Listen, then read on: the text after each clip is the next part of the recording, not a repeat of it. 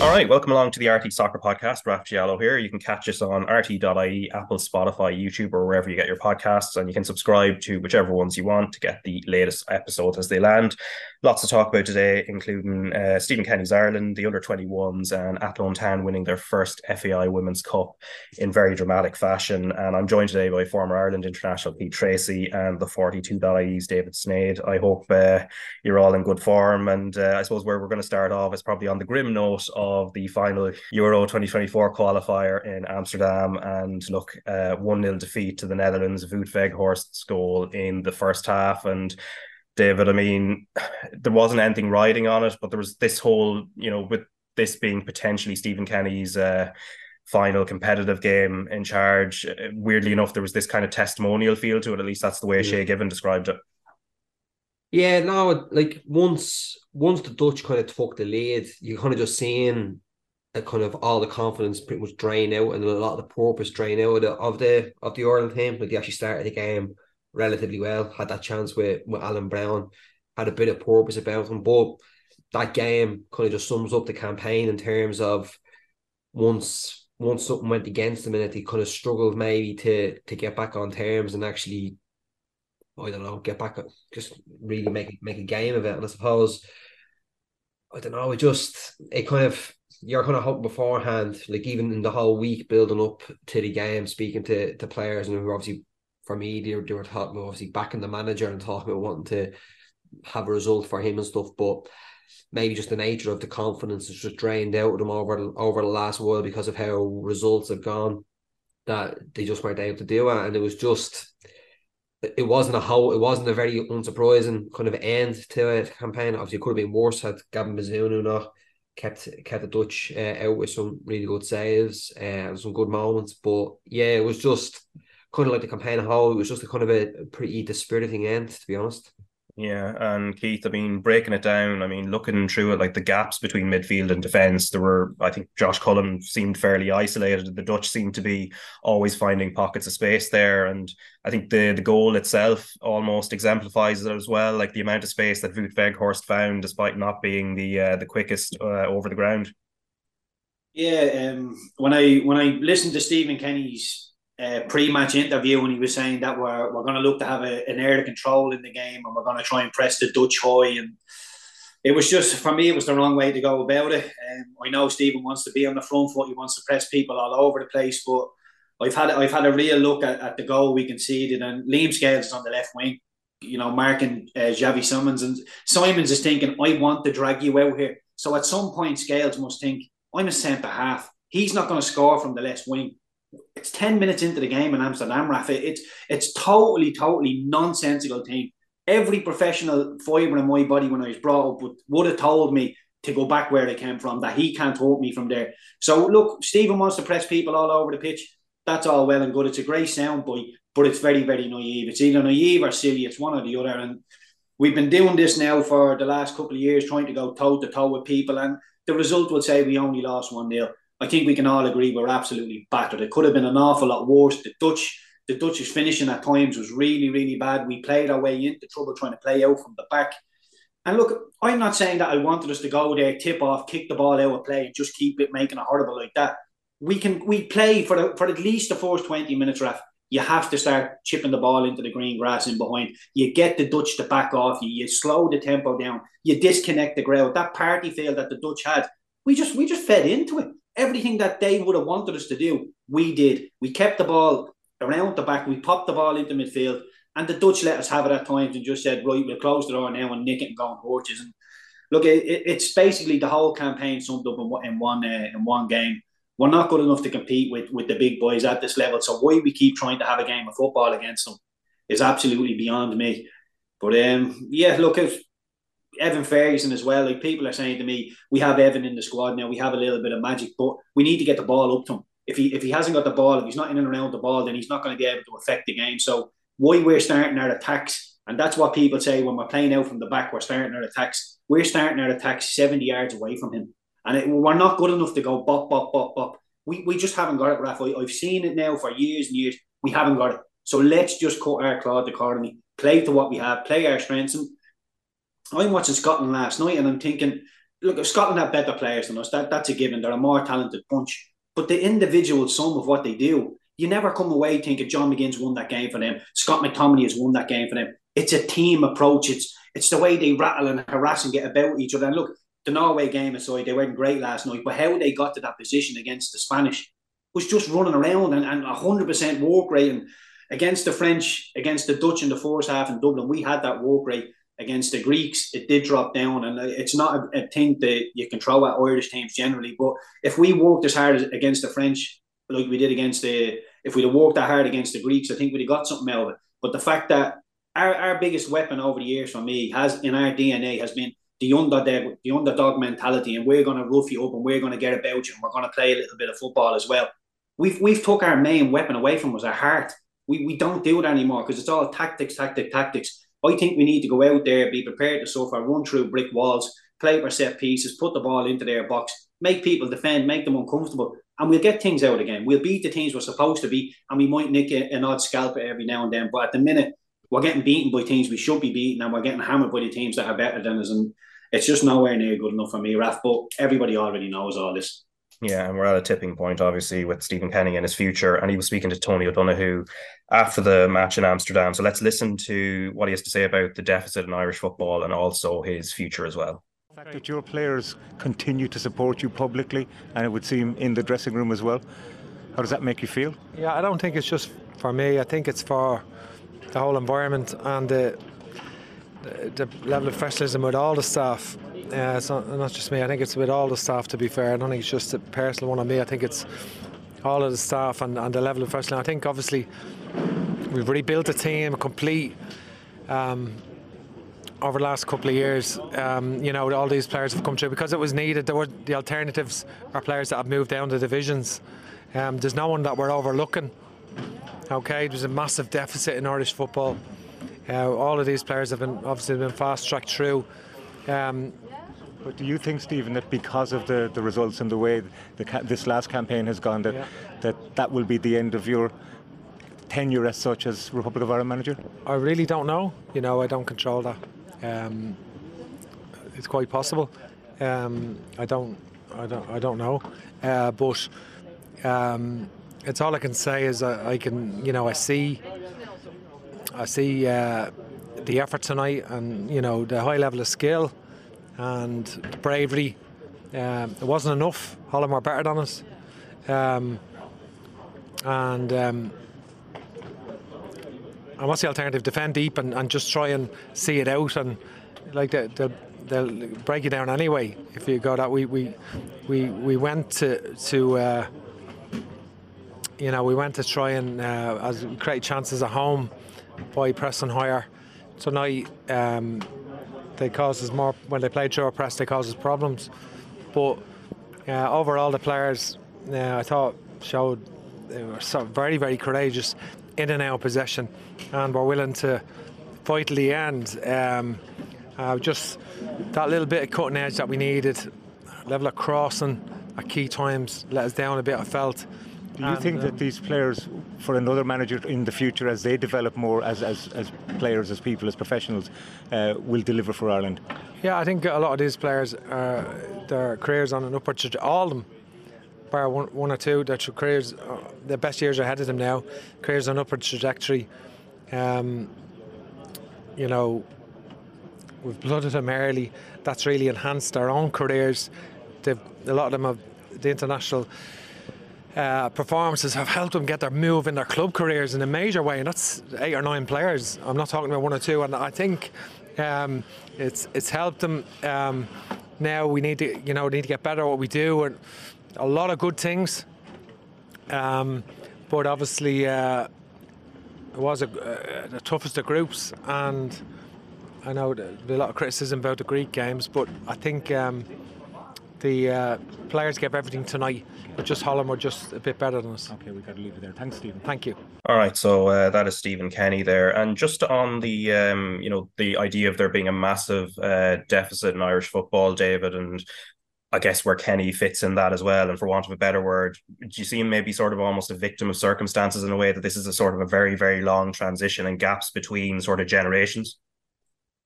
Yeah, like I know what you say in terms of See, it's one of them where I could come, like Anthony, if you're going to be building something or trying to improve something and put in foundations, it's very hard to do it when you're the senior international manager and trying to do it from top down. Do you know what I mean? Like, I know he's mentioned there about blood and a lot of players, and it's more than 20 players that have obviously been given their debut. Which, yeah, it's needed to be done. Like if you go back to the last Euros, wasn't it like the second or third oldest average age, and now it's one of the youngest, like the second youngest of the qualifiers.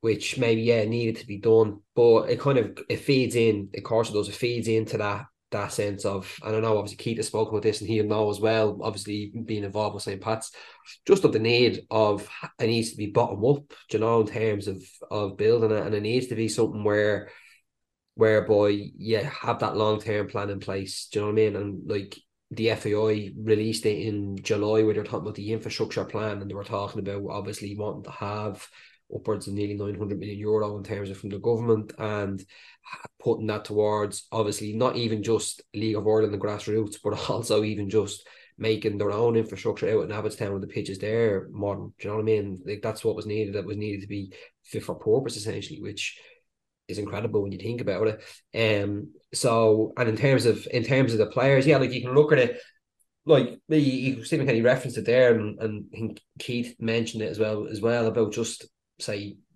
wide players, and you talk about say the likes of saying like Bene, obviously that, but the reason why I reference him is he's at that age profile 26, 27, where if you look around the squad, there's very few who are at that age level, where lads who you'd be thinking, right, have got already a little bit of experience behind them coming into their peak years, possibly not, still haven't actually maybe properly hit it, but ready to emerge.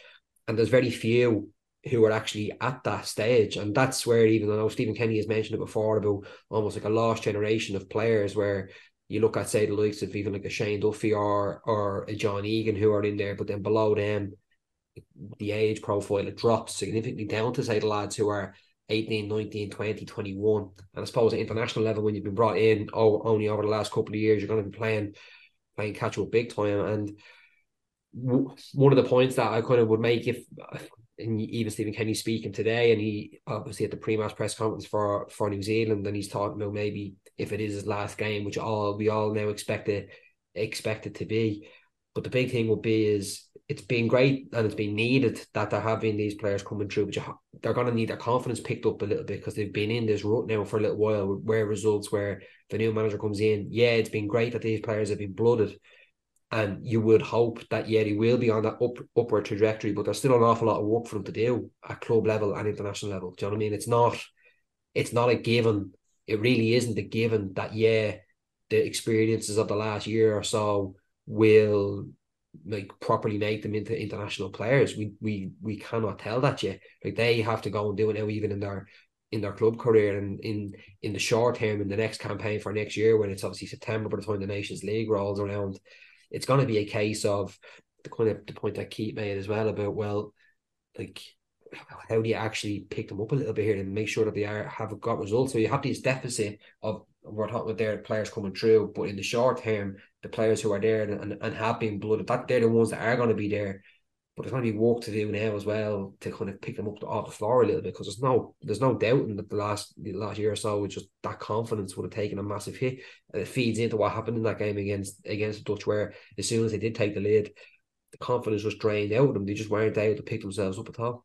Yeah, and Keith, just on the aspect of what Kenny said about the players being, and the younger ones, this is, which is sort of the bulk and core of the squad, being on an upward trajectory. Evan Ferguson aside, I think there's a sense with him that's definitely the case. But in general, where do you feel the ceiling is at for some of those players? Because certainly age-wise, there is scope for an upward trajectory, but at the same time, a lot of them have found kind of their careers stalling, with a few exceptions, and a lot of them playing in the championship, or just maybe not where maybe some expectation would have expected them to be. Yeah, I think if there's a couple of individuals that are looking very, very promising. Obviously, you take Evan Ferguson aside; he looks like he's going to be an absolute superstar. You look at Andrew Moran; he looks to have everything. But Raf, it's more of a sign of where this Irish senior team is, that Andrew Moran plays a handful of games in the championship for Blackburn, looks really good. I'm not trying to diminish how well he's playing. He's playing very, very well. But all of a sudden we're saying he's the next hope, he's the next one that's going to do it for us. And we've been here before. We tried Parrott, Aaron Connolly. Bemidele's career seems to have stalled as well. He was one that came into the group, and we thought, well, defensively he looks really good. We were talking about putting him 1v1 with Mbappe. He can't get a game on Nottingham Forest. So although the potential, we've an awful lot of potential in the squad, but potential doesn't pay the bills. And I played for Ireland at every age group coming up.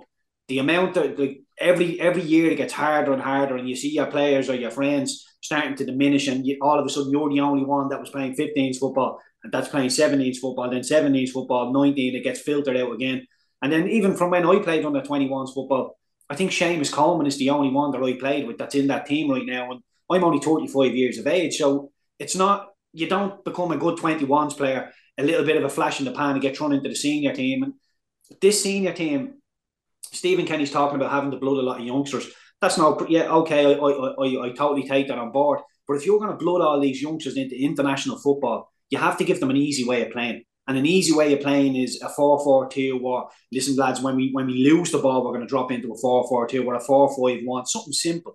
There's too many. I look at Benny at Luton. When Benny gets the ball at Luton, he doesn't try and come in and play off people and do 1-2s. He gets the ball, he runs up the pitch, he gets his team up the pitch, and he plays from there. And he's a brilliant outlet. He looks really good against Liverpool. He's starting to become a Premier League player. But we don't do that. We get the ball at the back and we're telling our Benny to come inside. When it's there, I want you to make these little neat intricate runs. That's not his style. Keep it really, really simple. We've too many novices at this level to be playing this expensive time of football. And one of the basics of football, I've been in lower ranked Premier League teams like where Blackburn were quite competitive at the time, but Burnley, when I played with Burnley, when you play against a bigger team, the basics of the game is you make the pitch small. When the opposite team have the ball, make it small. Get yourself nice and compact, make them play around you, don't let them play through you. We're going chasing the Dutch all over the pitch.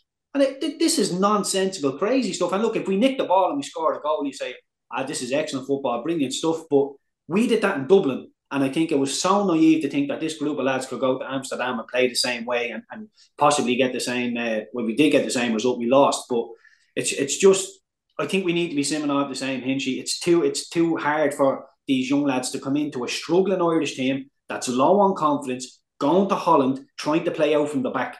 And look, we can. Some sound bites sound great. We're going to do this and we're going to do that. That all sounds great. The reality is very, very different. It's very different. And look, I've probably gone off on a little tangent. You asked me what the potential is like. We have an awful lot of potential, Raf. But these lads that are 20, 21, 22, there's so much that's going to come into their lives. When they come 26, 27 and they're playing at a level and they've done it for 2 years, 3 years, then I would get on side and go, listen, we have a player here. We have a couple of flash in the pans at the minute that look like they have potential, and we're all desperate to get behind them. They look really good. The pick of the bunch is obviously Evan, but he's up the top of the pitch, and how do we get the ball to him? So I don't know if there is potential there, but I think we need to play, and we need to make it easy for these lads to go and have decent international careers. And once they have 15, 20, 25, 30 caps under their belt, and I'm talking as a team, then maybe we can say, right, let's start complicating this a little bit, because at the minute, these are novices at this level, and we're getting them to do things that it's just off the wall and way too hard. Yeah, and of course, the international window doesn't end for Ireland. There is the New Zealand game tomorrow, so kick off at 7:45 p.m. Friendly, of course, and coverage on RT2 and the RT Player from 7:30, and that's going to immediately follow the under-21s game. Evan Ferguson appears to be fit for it, from what Stephen Kenny said in the press conference this morning.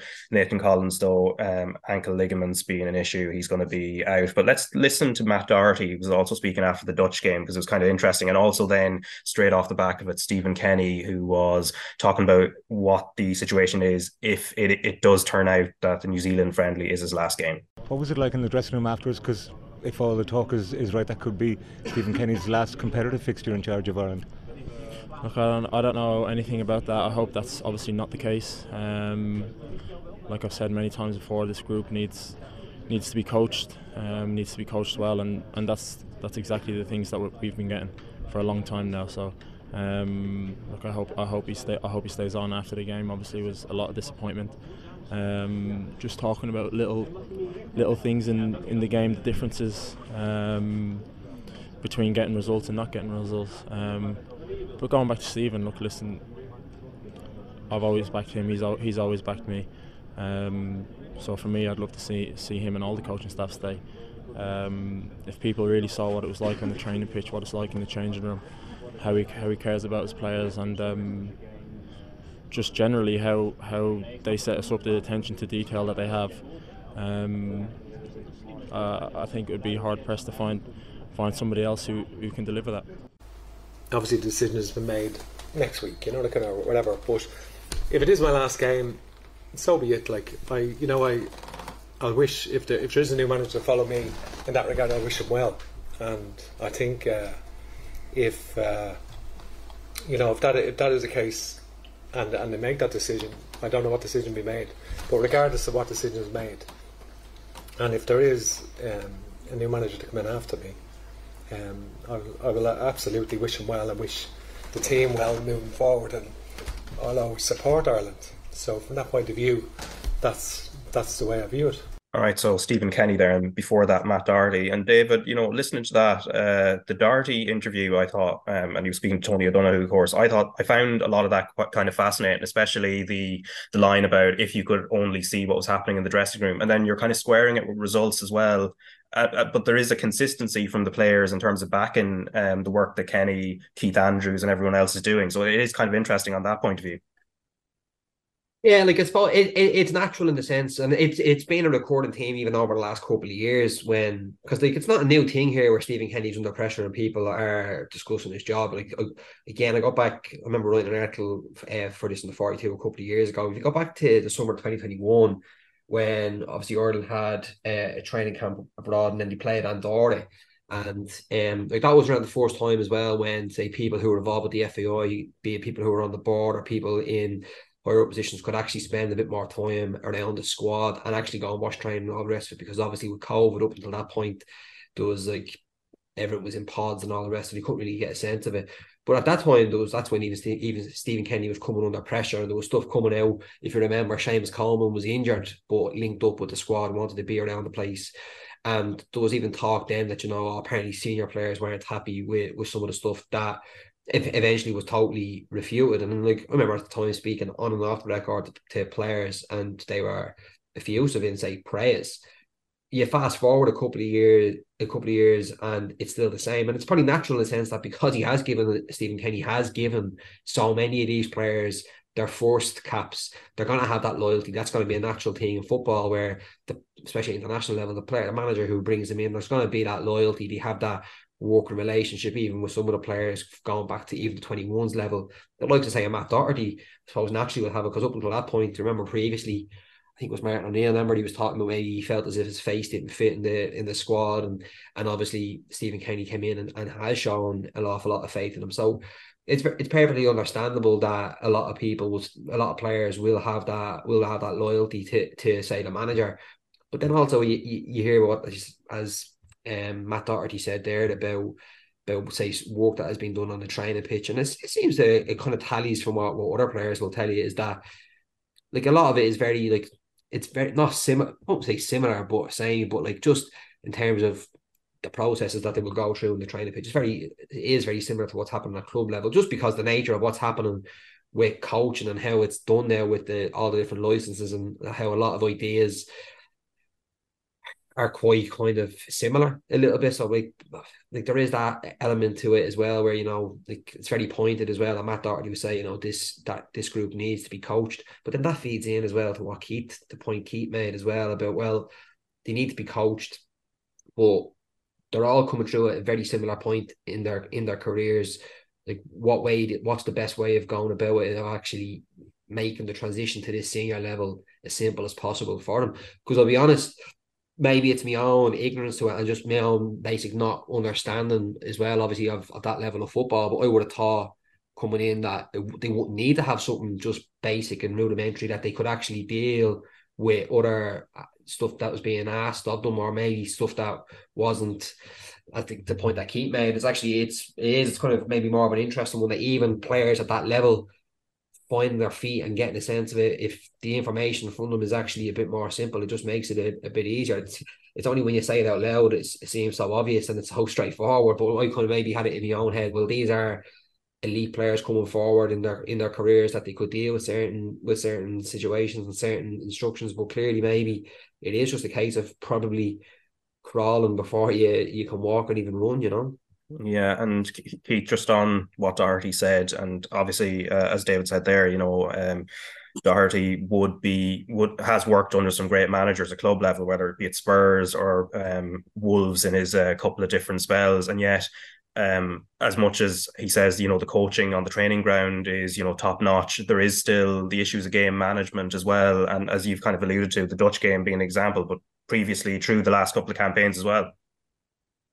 Yeah, well, he's talking about players are coming in and they need to be coached. That's not an international manager's job. If a player's coming in to play international football, he should be of a certain standard and he should be ready to go. Now, I get there's certain little tactical tweaks that a player will have to learn here and there, but some of these players are going to total 360. They're going from wherever they're doing at their club system to not playing, to being in and out, to being a mainstay in the Irish team, and we're going to play this most complicated way of football. And he says, if you could see the work we're doing on the training pitch, the things we're doing behind closed doors. Well, you had a 10-day training camp in Turkey before the Greek game, and you looked like a bunch of strangers for 10 minutes. So, you can rubbish an awful lot of the stuff that's being said here by the players. And a lot of players will have a loyalty to Stephen because they're playing for him, they've got caps under them. So I totally understand all of that. But you look at the group, take one quick look at that group, Raf. We're out of the group with Gibraltar. The Greeks have threw a couple of punches. They battered us twice. We won 2 games and they were both against Gibraltar. We scored 9 goals in the group. 7 of those came against Gibraltar. The other one was a penalty and a set piece. So this stuff of we can do this, we can't do it.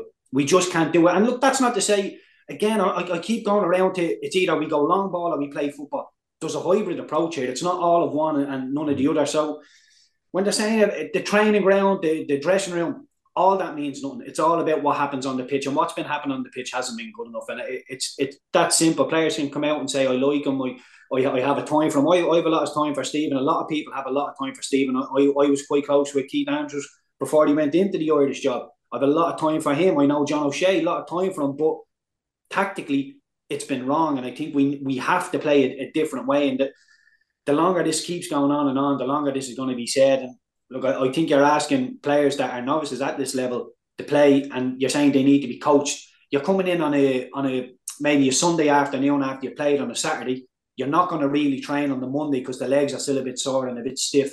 So by the time Tuesday rolls around, you might get a little training session in. Wednesday will be a little tickle as well. Thursday, you're into, right, this is what we're going to actually do, lads. So you're talking about 24, 48 hours before the game that you're starting to touch tactically what you want the lads to do. Now, that's too big, Raf. That's not enough time to go through every little thing. When the ball's here, I need you there. When that's there, I need you there. We need problem solvers, and we need players with intelligent heads on them to know where they need to go. And look, whatever Stephen's coaching, if Stephen's telling Liam Scales to go and stand on the left wing after Javi Simmons 10 minutes into a game in Amsterdam, that's kamikaze stuff. And people would say, that's the way we want to do it. That is kamikaze stuff. It really is stuff. It's naive and it's kamikaze. So we've done that. And he's saying, well, look, let's drop in. What did the Scottish do when you didn't have the ball last night against Norway? They dropped in. Aston Villa is a prime example of this under Unai Emery. When they lose the ball, they drop into a 4-4-2.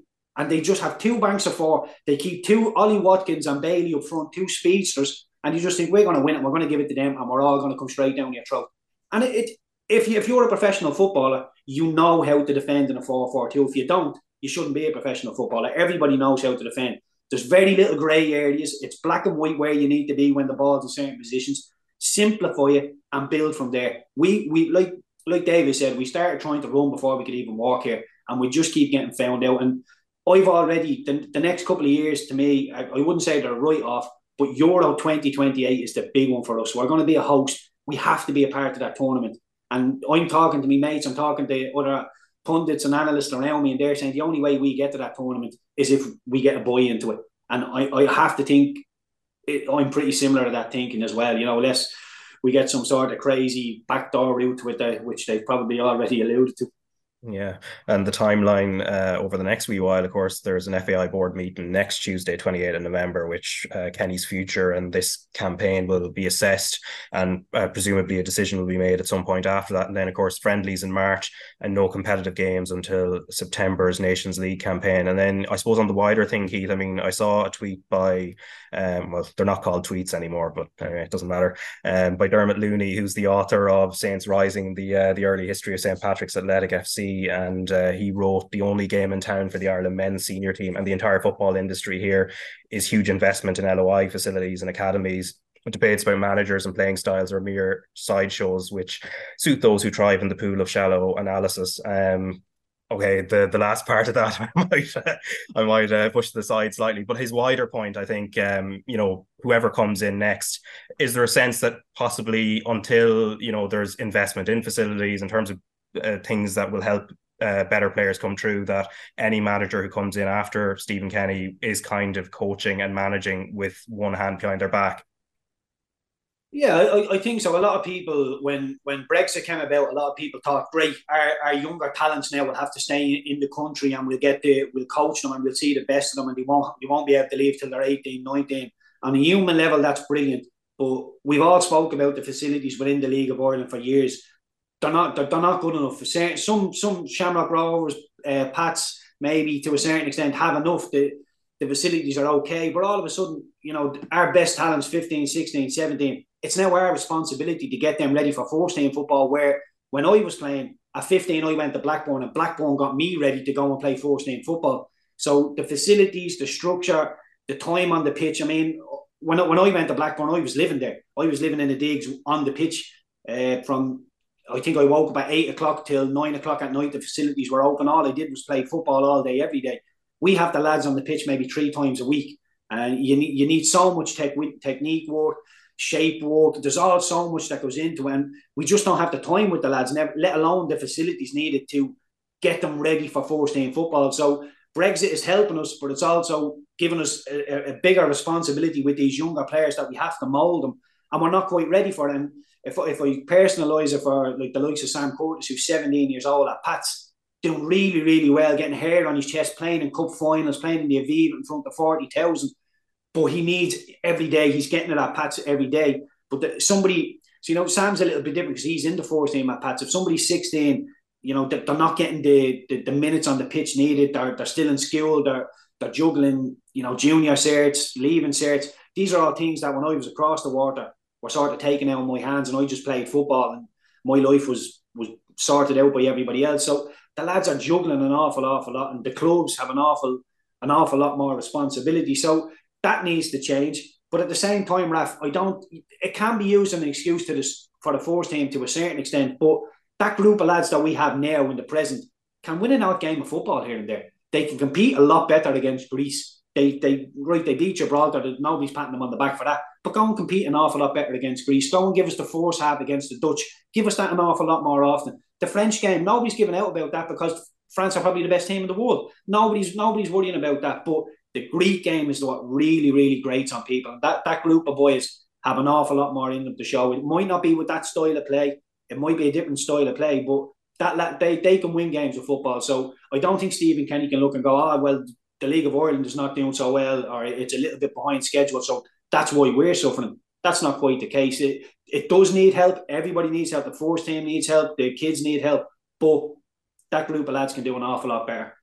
Yeah, and let's turn our attention to the 21s, but still thinking about the seniors. And this is off the back of Andrew Moran being promoted from the 21s and wasn't involved in the 3-2 defeat against Norway. Won't be involved against Italy. Will probably make his debut at some stage against New Zealand. And that was a talking point in the build up to the 21s game against Norway, and then it carried on over the last couple of days as well. And Alan Cawley was the first one to talk about it. So let's listen to him and his thoughts on the decision to promote Moran rather than have him of use to the 21s. I don't think this is the right thing at all, Peter, I have to be honest. And that's nothing against Andrew Moran, who's a fantastic young player and who will go on to have a great career with Ireland. But right now, at this moment in time, based on where the senior team are, and effectively a dead rubber tomorrow night against the Netherlands, and a meaningless friendly against New Zealand on Tuesday night in a half-empty stadium, I don't think that's going to benefit Andy Moran whatsoever. His debuts and his prolonged senior career will come afterwards. It's not like this is a case of a lad who soldiered all his career and he's getting a call up at 29 and his dream has come true. This young fella is going to have a really, really brilliant career. And right now, in this moment in time, I think he would be best served playing with the 21s in what's two huge, crucial games, one today and one on Tuesday night. And I would also throw Bamidele into the mix in that as well, Peter, because I think we have to give ourselves the best possible opportunity to try and qualify for a major tournament. The under-21s have never qualified for a major tournament. And we keep hearing about Stephen obviously changing the face of Irish football and the culture and bringing young lads through. And we see that tweet about 24 debuts. It's not about giving lads debuts. Yes, it's about changing the culture and trying in terms to promote the game and develop the game. But right now, at this moment in time, I think those lads will be far better served. And there's a history of this. If you go back to the playoff game against Israel as well, Israel dropped down 3 lads from their senior team to play in that playoff, and we ended up losing on penalties. We should have dropped 2 or 3 down off that as well. Bamidele is probably 5th, 6th choice centre-half at the moment when you think of the 3 or 4 that are ahead of him. His last competitive game, Peter, was on the 29th of August for Norwich. He hasn't kicked the ball in months. He'd be better off playing with the lads. All right, so that's Alan Cawley, and that was actually before the Norway game, so it carried on then in the build-up to the Dutch game, where Didi Hamann agreed with the general point Alan Cawley made, but then he also said it was inexcusable that Moran was brought into the seniors given the competitive nature of the what the under-21s had ahead of them. But he also said the decision should have been taken out of Stephen Kenny's hands. And Shay Given and Richie Sadler agreed with the first part of it in terms of that maybe Moran should have stayed with the 21s, but I think they were not in agreement in terms of something like that being taken out of the manager's hands. And David, I mean, looking at it, that would have been, I presume, a bit of a dangerous precedent if there's somebody, let's say, in this scenario, a director of football like Mark Canham making a decision about who gets into what squad. Yeah, no, it's ridiculous to be suggesting that the manager can't pick the squad. You know, you can criticise maybe selections, and even say the point Alan Cawley was making even as well about Andrew Bamidele as well. Like, it's a valid one too, I suppose, you know. Like, it's interesting if you look at it as well. Ireland have done it. Like, you know, Aaron Connolly went back down to play for the 21s as well, when maybe it's kind of a different circumstance in the sense that obviously kind of broke into the senior team. Club career dipped again. It's another kind of indication of, you know, like, these fellas can have a bright start, and the nature of and even on in Aaron Connolly's point of view and what he's kind of said, you know, distractions come into it. The point that Keith made earlier, that's where I was coming into it earlier as well, where there's so much promise, but there's so many pitfalls in various factors that are still ahead of them that they do have to maintain. Like the Moran situation, it's just one of those where it's going to grow legs because of obviously you've got a manager who's under pressure regardless anyway, and not that it's easy or it's cheap. It's a valid point you're making. Well, he's the stand-in captain for the 21s. They've had that big game in Norway. Like I watched, they were very unlucky in the end, just switched off in a couple of moments and gave away two goals. But at the end of the day, like, do you know what I mean? I know what you're saying about 21s, but at the end of the day, regardless, if he is still a senior manager, he still has that right to think, well, these are the players I want. This is who I want to bring in. I would imagine it was with a view to making sure he's around the squad because he's going to be involved in the New Zealand game. Yeah, the 21s, like, you can be sure that like in the past there was like conversations with Jim Crawford about it. I imagine he wouldn't have been best players, that he's probably going to lose one of his most influential players in terms of how they like to play. But at the end of the day, he's still the senior team manager. He still has that right to pick who he wants, and like the decision can still be criticised. The thing about taking it out of his hands, like, that's just bizarre kind of thinking and logic in the sense of like of doing that. It's coming because obviously Stephen Kenny's own position is coming to an end, and it's like, well, the decision should be taken out of his hands, but he's still the senior manager, so like the decision, the FAI have still given him that right to make it, and he was well within his rights to do it. And so yeah, like, it's not that it's a non-issue. I just don't think it's as big an issue as people are discussing. Do you know what I mean? I really don't. And yeah, that's it really. And Keith, from a player's point of view, and like your own experience of having played in the 21s and then made it to the senior team, but now we can't presuppose what Moran would be thinking and what he would want to do. But I guess the goal for every player is to make it at senior level and as quickly as possible. Yeah, it's a really tough one, this, Raf, because I can see it from both sides. You can see that the 21s are right in the mix of qualifying now in that group. They need all the best players. But for me, the underage teams are there to serve the first team. And if the first team want an underage player, the 21s and 19s, if they want them, then it's their right to go and get them. And I've been in that position where I've been playing for Don Givens in the under 21s, and I've been flirting with maybe getting into the first team. And once you start hearing your name being linked with the senior team, you start looking around the 21s and thinking, oh, I wish I was with the senior team. And look, I think Andrew Moran personally, I think he would want to play for the senior team. Now that we've gone the other side of the weekend and Andrew Moran didn't play in the qualifier against Holland, it makes the decision, very, very questionable, because the right thing for him at this moment in time is to play big games. That was a big game against Norway. It was an international game. That would have been a building block for him to say, well, I played in the under 21s. I've been in deep water with the 21s.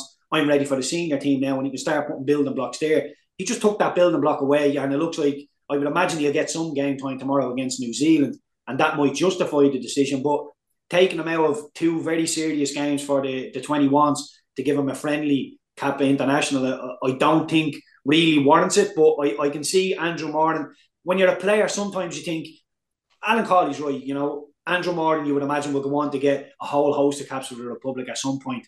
But when you're a player and you're within it, you're thinking, there's no tomorrow. We need that cap now. I want to be there now. And you're only ever a bad injury away from not fulfilling your potential. So Andrew Moran, I'm sure, will be chomping at the bit saying, give me that cap. I want that cap. But the 21s need him. And I'm sure he is mating around the 21s that it's not quite as professional as the senior team. It's a little bit looser. You have a bit more crack. So I'm sure he would have wanted to be there with his mates and really try and push that over the line. But again, Raf, I can see that from both sides. I could go down either argument. I know as a player, you would want to be in the senior team. But Stephen has been an under 21s manager as well. So he's been in Jim Crawford's shoes, and he's thought, okay, well, I'm going to take him. And it does look like a selfish decision to me, but I'm sure Andrew Moran won't be complaining if he gets a cap tomorrow. Yeah, and the result, of course, in Drammen, and it was sub-zero temperatures. Ireland lost 3-2 there. Idemo Maku and Sinclair Armstrong got the Irish goals, but ultimately a couple of Norwegian goals towards the end in a spell of 4 minutes saw the game turned around. Let's listen to Idemo Maku, and then we'll discuss an aspect of the game. Idemo, you're our player of the match. That was a difficult night. Did so well, just didn't finish well for you. How do you sum it up? Yeah, you can't fault the effort of the lads, you know what I mean? Go a goal down and obviously come back to go 2-1 up. I think a few things went against us, and I'm sure all the lads felt like that as well. But look, that's the game we play, we have to take the highs with the lows, and we all look forward to Tuesday now and to put things right. From a personal perspective, great battling performance from you in particular. You never stopped working, and you got your reward as well. I think that's all you can do, to be honest. I think they started the game on top. They were passing the ball around, and I think that's when you have to kind of assess the situation and just start digging in for the team. And I think that's what I've done. And obviously fortunate to get my goal and the assist for Sinclair. Great finish from him as well. So great chemistry there between you two. Yeah. We've been playing football together for as long as I can remember. It's only now that we're kind of separated at club level, but we played together back in Ireland at Rovers. We played together on the school team, so we've played together quite a few times. So I know how he plays. I know how he wants to play. He knows how I want to play. He knows where I want the ball. I know where he wants the ball. So it's just kind of almost that brotherhood between us. So it's good playing with me, So yeah. First setback. Can you get back into this? You're not out of it by a long shot. You're right in this, but a huge game now on Tuesday. No chance. I think we're still in it because first 3 games, 3 wins, and obviously unfortunate not to win tonight. But look, 3 out of 4, we'll take any day of the week. You know what I mean? So we look forward to Italy now on Tuesday and just to put things right. And I'm sure all the lads will be buzzing for it now, and I'll focus on Tuesday. Well done, Idemo. Thank you. All right, so that's Idemo Maku there, who was Ireland's player of the match and scored the Irish opener, which was the equaliser to make it 1-1 in the first half. But he got subbed off then, Keith, and a little bit, what seemed to be a little bit early, although I think the logic of it was there's a crucial qualifier against Italy tomorrow, which is going to be live on RT2, RT Player, 5 p.m. And, well, that's when the coverage starts and kick off at 5:30. What did you make of that decision? Johnny Kenny came on and it seemed to, and as he alluded to there, he's got a great connection with Sinclair Armstrong, and the game seemed to get away from Ireland around that point onwards, and then the Norwegians got a couple of goals, although that had, again, the penalty, of course, had nothing to do with whether Amaku was on the pitch or not. Yeah, I think in hindsight, Raf, it's probably the wrong decision. You can see what Jim Crawford was thinking. I'll get him off. I want to keep him fresh for the Italian game, but given how close the game was and they could have easily won it, was on a knife edge, it just makes the mind wander and think, if Amaku had stayed on the pitch, could Ireland have gone and took the initiative and maybe win it? But look, they're fine details in the game, but it's great to see the 21s, competing in groups. And the Italian game now tomorrow is going to be a huge game. The Italians yet to even concede a goal in the group, so defensively very, very strong. But with Sinclair Armstrong as well, Armstrong's a big strong boy. He's physically able to match anybody. He's quite mobile as well. Sometimes you see these lads with all the muscles and you think, yeah, but he won't be able to run. He's quite mobile as well, and he can get into a physical battle. Not a bad little finisher. So we have hope in that game. There's every chance we can go and get something out of it. It's going to be an uphill battle. The lads are going to have to suffer, but that's what I listen to Amaku there. You hear him saying, sometimes we have to assess the situation. We don't just go running around. I think that's brilliant. That's problem solving. That's excellent. That's exactly what you want now. It's going to be, 10 times worse when he gets into the senior team and, people like De Jong or Rinders have the ball in the Dutch and he needs to make split-second decisions whether or not to go distances. But he's doing that now. He's doing that at a lesser level, but he's assessing the situation. Will I, won't I? He's thinking for himself. He's not just thinking, well, the manager said I need to do that, so I'm doing that. He's thinking, what's right for the team? Will I, won't I? And that's brilliant for me. That's what under-21s football is all about. He's learning. And you're thinking Andrew Moran in the mixer there as well. It's just, you're thinking, hindsight's a wonderful thing, but you're just thinking, if we'd had kept the Amaku on the pitch, Andrew Moran in the mixer, could we have won that game? And then we're bouncing into the Italian game. But as it was, look, we're not out of it. There's no point being downbeat. We're still right in the mixer. It's going to be tough against the Italians, but I wouldn't be backing against us, Raf. Yeah, and turning our attention to the Women's Cup final and Athlone Town winning their first trophy. I think this is only their 3 or 4 years in involvement in the Women's Premier Division, so it's a great story. So they were up against Shelburne, a repeat of last year's cup final, which they lost, and Athlone and Shells played out a 2-2 draw at Tallaght Stadium yesterday, with Athlone winning 4-3 on penalties, and it was a game that was thrilling and tense in equal measure. Dana Sheriff for Athlone opening the score and led the line really well in that game, but then Gemma Quinn scored a brace once in normal time to equalise it, and then a goal early in extra time to give Shells the lead, but then Gillian Keenan equalised before the penalties came along. And of course Athlone started the game really well before Shells sort of came into it, and Chloe Singleton was the player of the match for Athlone Town, and she was speaking to Valerie Wheeler. I actually can't put into words how that feels. I'm a ball of emotions, We went 1-0 up, I thought that was it, managed the game. In fairness to Shelburne, they're some club, they have a way of coming back into the game. I actually cannot put into words how I feel right now. I'm lost for words. I'm so emotional. I genuinely cannot believe it. Headed to extra time, then of course the penalties. What was it like just before the penalties? Oh, it was a bag of nerves. We were 2-1 down. We thought that was it, but to the girls, this year we've come from being down in games last week against Shamrock Rovers, 4-1 down, to end up drawing 4-4.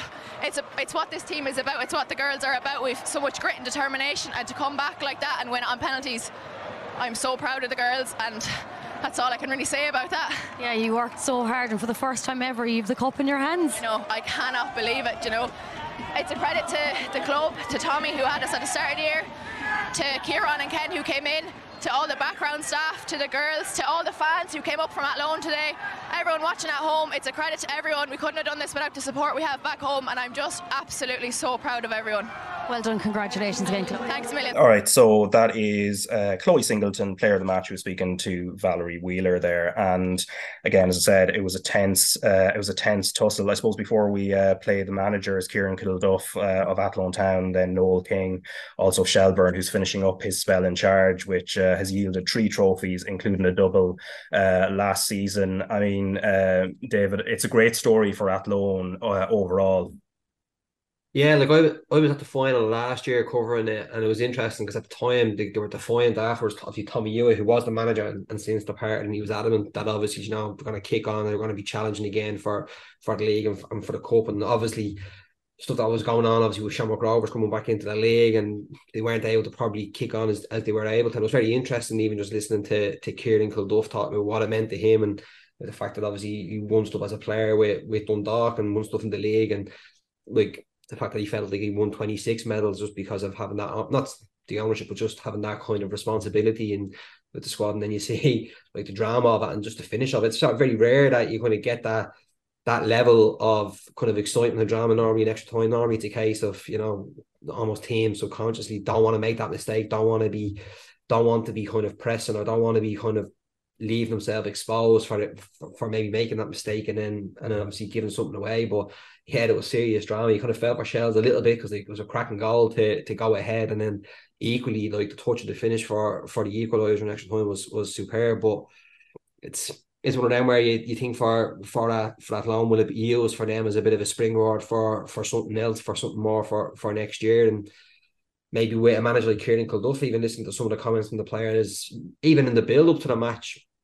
And like you mentioned, obviously Dana Sheriff was there. Like she was even saying it, just like the impact that he's had as well. So that's going to be something to kind of to keep an eye on, because you kind of see it in the women's league with like how Peamount, and almost like it's almost as if they're the outliers a little bit because they're not that club who are associated with the League of Ireland. They're very much out there on their own a little bit, but Athlone kind of have that sense a little bit. Do you know what I mean? Like the kind of the outsiders, obviously in the Midlands, they're not one of the big, seen as one of the bigger clubs that will be around, but they've been thereabouts over the last couple of years, and now they might have that young manager who has the desire, not so much the desire, but that kind of connection now to feeling to actually stick around and maybe do something more with them for next year too.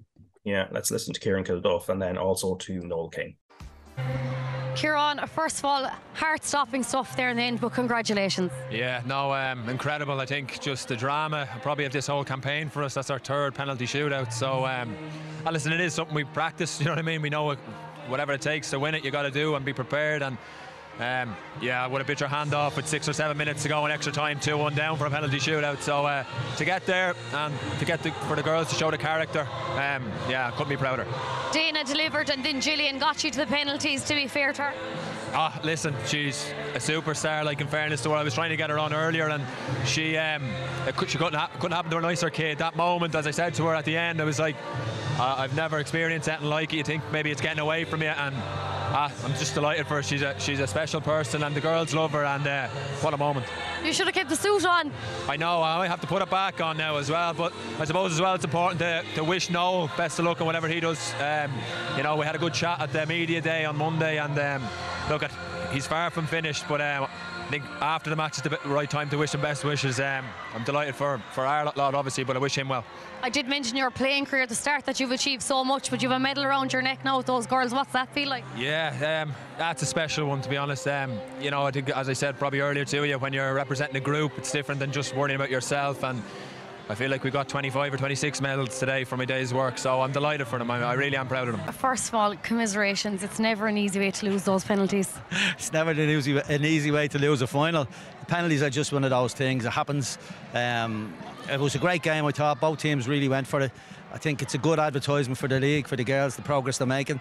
And the only thing that went wrong on the day was to lose the bloody thing, even though we had it in their grasp after fighting back so well, so strong. And I'm sorry for the girls, I really am, because it would have been great. Both deserve to win it, to be fair. Yeah, you can see they're terribly heartbroken there. Yeah, well, that's the passionate people they are, and that's what they put in. They put in so much effort and training during the week. It's a full commitment. It's not as amateur, you know what I mean? It may be amateur in the name, but it's not. It's going towards a professional way of life, and they live their life nearly 7 days a week for football.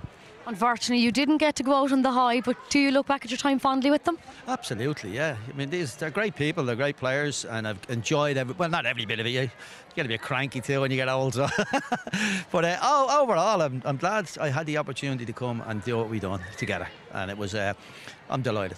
They'll be able to bounce back from this. There's no doubt the dressing room was full of talent, absolutely, from the 15-year-olds, 16-year-olds to 33-year-olds and 35-year-olds. There's lots of talent. It's a big club in terms of women's football anyway, that's for sure. And I wish them all the very well. All right, so that's Noel King there, who's signing off with Shells after a very successful spell, including 3 trophies, winning the cup last year, and that was part of a double, and then having won the league in very dramatic fashion the year before that. And you mentioned Don Gibbons there earlier, Keith, in terms of the 21s. Noel King, I think your crossover from the 21s into the senior Ireland team. Am I right in saying Noel King took over the 21s just after you'd finished up at that age grade? Yeah, I just got into the senior team when he took over. So I never actually played under him or for him, but I've met him a few times. A couple of things, a couple of little events here and there. And he's a proper football man. You can just rock up to him, have a chat. You can pick his brains about anything. And in the women's football as well, he's been really, really good, brilliant career. And like Kieran Kilduff said, he's by no means finished. I think he's going to take a bit of a break now, but he's by no means finishing. Just a refreshing interview. Obviously, low as a snake's belly, just lost the final on penalties, but still smiling, still having a bit of crack, still seems happy enough in himself. And yeah, he's an absolute legend of the game. And every little interaction I've had with him, I've come away thinking he's a real legend and a real football man. Yeah, and before we just talk about Everton, just a little bit of news in terms of League of Ireland and Cork City still looking for a first-team manager. There was the rumour mill last week where the ex-Cliftonville boss and current Derry assistant Paddy McLaughlin was linked with the Cork City job, but he ultimately ruled himself out and then added that he was kind of frustrated with the rumours that had come out, which had suggested that a move was imminent when in fact it wasn't. But something that is confirmed, Drogheda United manager Kevin Doherty signing a 2-year full-time deal there, and that's great stability for the club. He did a brilliant job over not just this past season, but the season before that as well. And then Kerry FC as well, a little bit of a change there with Billy Dennehy stepping down as manager to focus on the role as sporting director. And they finished with 10 points last season, but they did beat Athlone, so they have that sort of monkey off their back in terms of having a win at League of Ireland level. And Conor McCarthy will take on the head coach duties, and the rest of the backroom team is staying in situ as well. And I think, in fact, at 25, he's supposed to be the youngest head coach or manager in League of Ireland history as well. So that's an interesting one. But he'll be grey in 6 months. Yeah, that's before they've even played a match. That'd be just. Yeah, no, look, management is tough. But look, in terms of Everton, before we go, they were deducted 10 points by an independent commission after being found to have breached Premier League financial rules. The league referred Everton to the commission in March for an alleged breach of its profitability and sustainability rules in the period ending in the 2021-22 season. And the rules allow clubs to lose a maximum of 105 million over a 3-year period or face sanctions. And they are facing sanctions. They are going to appeal that, of course. But David, like looking at the overall situation, there is a bit of context here with the Premier League. There's a sense that they're flexing their muscles, and they recommended a 12-point deduction. In the end, the independent adjudicators here decided on 10, but there's an independent regulator that's supposed to be coming in, and this is part of a UK government push, and there is a sense the Premier League are sort of getting ahead of it. Well, yeah, because the Premier League are one of the they're trying to push against it because they don't want it. Do you know what I mean? That's the interesting aspect here. And obviously there's situations that are going on with obviously Manchester City, and that's a more complex case in the sense that there's obviously a lot more charges, 115 charges. That's kind of in the process now with the different lawyers that are obviously being involved. There's a situation emerging now over the last while with payments from Roman Abramovich with Chelsea, and Chelsea had already had to, their new owners had already had to kind of what was the fine they paid? They paid an amount for previous breaches that had happened as well. And then you see what's happened there with Everton, and it's you reading just some of the in the UK press reading about it. It's very striking that the Premier League. It's almost as the Premier League are trying to distance themselves from it a little bit. They were making it very clear that this was from the independent commission, that they're the ones who handed down this ban like straight away. It's typical kind of straight away. It's almost like you would expect it from fans. They're the ones who are going to feel this the most, in the sense that just that tribalism comes into it, and they'll say, well, what's going to happen with others? Everton mentioned it in the statement, didn't they, in their own statement, when they were saying about they were going to appeal it, because they have, I think, isn't it, a couple of weeks to appeal it as well. So, and there's some suggestion that the points deduction will come down there. Like, they've been basically working under a salary cap with the Premier League for the last couple of years, and each time they've made transfers, the Premier League have been warning them. Everton are trying to say, well, they had a plan to get stadium rights through the previous owner, who's now looks as if he's going Usmanov's company, and the war in Ukraine, and they're trying to make it down to accountancy issues, that it's not as if they were there saying it was flagrant, and the Premier League on the independent commissioner saying, well, no, it's clear breaches, and there's a lot of whataboutery here, but the fact is, like, they broke the rules. Do you know what I mean? And straight away, those people coming out, it's like there's going to be that PR battle that has to be won, and we'll say, well, clubs who came out and wanted to create the Super League and destroy the Premier League, they got a meagre financial penalty, whereas now a club like Everton, who by all accounts they say, well, they've been working hand in hand with the Premier League within that salary cap for the last couple of years. Once it became clear that they were obviously in breach of stuff, they'll say, well, they've tried their best and they still get punished harshly. But I don't know, like, it's, you say, oh, it's the fans, but it's hard to have too much sympathy, I'll be honest. Like, especially you consider some of the waste that's on it. It is hard to have too much sympathy, but then the other aspect, as I kind of said there straight away, which is always the way in football, the tribalism kicks in. They'll say, well, what about X? What about Y? But fact is, they're gonna have to appeal. Probably reading some of the articles that have come out over the last little while, and reading between the lines of other bits, maybe there's the sense that this initial penalty came out knowing there'd obviously be appeal, and then it'll be reduced. But I don't know, it's hard. I'll be honest, it's hard. It is hard to have too much sympathy for the club. I've got to be honest. Yeah, and one of the other aspects, of course, clubs that were relegated last season could sue. I think they have a month to do so as well, which could change the picture. But if that doesn't occur, Keith, looking at Everton on the pitch, and I mean, they're only the 10-point deduction, I think it maybe tells you what the balance in the table at the moment. They're only 2 points away from safety, even with a 10-point deduction. The one thing on their side, and this is a manager you've worked under as well previously, Sean Dyche is probably the best man to have there for this kind of firefighting job, and to push them back up or push them back up from underwater, essentially. Yeah, when as soon as this news broke that Everton had been deducted 10 points, I thought, I'd love to be in that Everton dressing room now, because Sean Dyche will come in, and as soon as you start thinking, oh, we're back in the relegation zone, my God, it doesn't seem, we start clicking on the pitch, and all of a sudden we get a slap on the wrist in the boardroom, and it's not even our fault anymore. He will just walk in and he will take that excuse away and say, lads, I'm not having it. I'm just not having it. You want to come in and start giving out about this and that, just go away, because he won't care if it's the best player, if it's Dominic Calvert-Lewin. If you want to have their attitude, get out of here. We're not having it. We're not using that as an excuse. No, we'll be taken away. And even now, I said at the start of the season, if Sean Dyche keeps Everton in the Premier League this season, he deserves to be in the mixer for Manager of the Year. If he keeps him in the Premier League now after a 10-point deduction, after losing to Marty Gray and Alex Iwobi just before the season started, I mean, he should be given the freedom of Liverpool, this fella. It's unbelievable. The job he is doing there is unbelievable. Even now, after 10-point deduction, people are saying to me, I still think Everton will be all right. That's crazy stuff to say, like 10-point deduction. And look, I get that, Luton aren't great. They're not really getting points on the board. Burnley playing good football, but not getting points on the board. And Sheffield United having a bit of a struggle as well. So there is 3 worse teams than Everton. But to get 10-point deduction, to be able to, imagine what that dressing room must be feeling like now.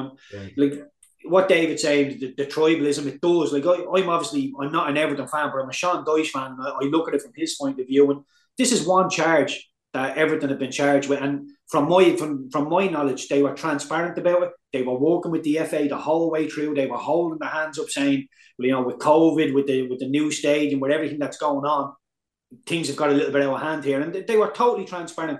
And let's be honest, Raf, I think it's 19.5 million they overspent. But I think if they'd sold Richarlison to Spurs for 80 million rather than the 60 million, this wouldn't be happening. So it's not a lot. Like, that's peanuts in Premier League football. It really is peanuts. I think for 19.5 million, Everton have been docked 10 points. That's nearly for every 2 million they've overspent, they've been done a point. That's a ridiculous ratio. And I know it'll probably get dropped to 6, maybe 7 points or whatever, but it just sets a very, very dangerous precedent. Like I said, in this big world of Premier League football, it's hard to feel sorry for anybody in that world. But, you know, when a team has done wrong but held their hands up and got that, you're thinking that's very, very heavy-handed, and you've set a dangerous precedent for what you're going to do moving forward now.